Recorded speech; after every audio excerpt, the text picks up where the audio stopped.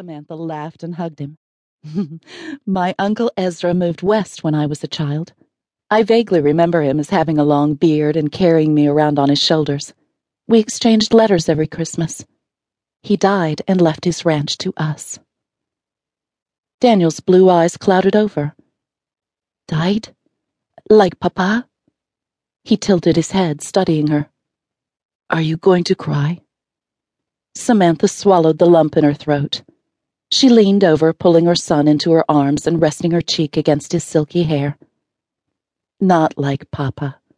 Uncle Ezra was very old, and he wasn't very happy the last few years of his life. Now he's at peace with God in heaven.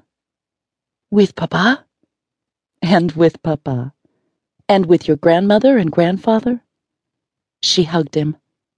Now we're going to live on his ranch, except it will belong to us. Will Abuelo come too? She saw the wariness in his eyes.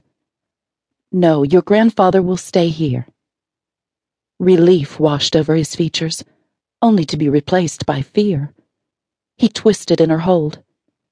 Will Abuelo let us go? His voice quavered. Sudden anger knotted in her stomach. It's not for your grandfather to say. We're going. Once again, she'd be butting heads with that domineering old man.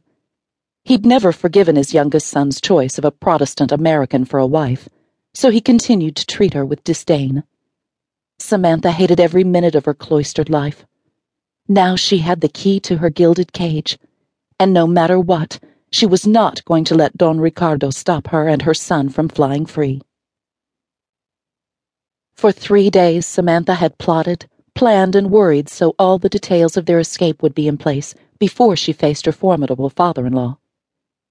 She paused outside the carved wooden door leading to Don Ricardo's study, mentally girding herself, then tentatively raised her hand to knock. Over the last 2 years, she'd learned to use her imagination defensively, keeping her true self protected from the bitter barbs the arrogant old man hurled at her. Today, instead of entering Don Ricardo's male bastion with sinking spirits, she felt buoyed up by the letter in her hand, knowing she'd be able to face the coming encounter with a stronger heart than she'd shown in the past. But she still dreaded the interview. Her father-in-law wouldn't easily relinquish control over her and Daniel. Soon, she promised herself, soon these scenes will be only bad memories. With resolution goading her, she knocked on a smooth circle edged by carved rosettes.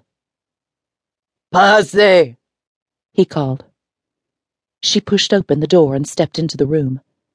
Don Ricardo sat at his large mahogany desk, perusing some papers, the inevitable gourd-shaped silver mate of his favorite yerba mate tea resting near his elbow. Samantha had never acquired a taste for the bitter Argentinian beverage, especially when passed around in a communal mate and sipped through a tube-like bombilla. With her father-in-law, she knew she'd be spared the ritual. He had never favored her with the social privilege of sharing his yerba mate. She waited for him to notice her, not that anything escaped him. Don Ricardo often made her wait like a servant until he saw fit to acknowledge her.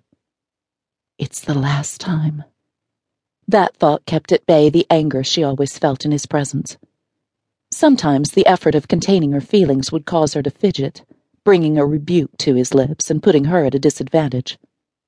But not today. Samantha studied him. The same aristocratic features, high cheekbones, thin nose, and winged eyebrows that she had so loved in her husband's face, and now her son's, had withered in the older man's features to skin over bone. A true reflection of the unforgiving spirit dwelling within. Her Juan Carlos would never have aged in the same manner. Even as an elderly man, he would have had laugh lines around his eyes. Don Ricardo looked up, a frown crossing his face. I'm extremely busy. This won't take more than a few minutes. He nodded permission. I've received a telegram from Montana informing me that my Uncle Ezra has died and willed his ranch to me.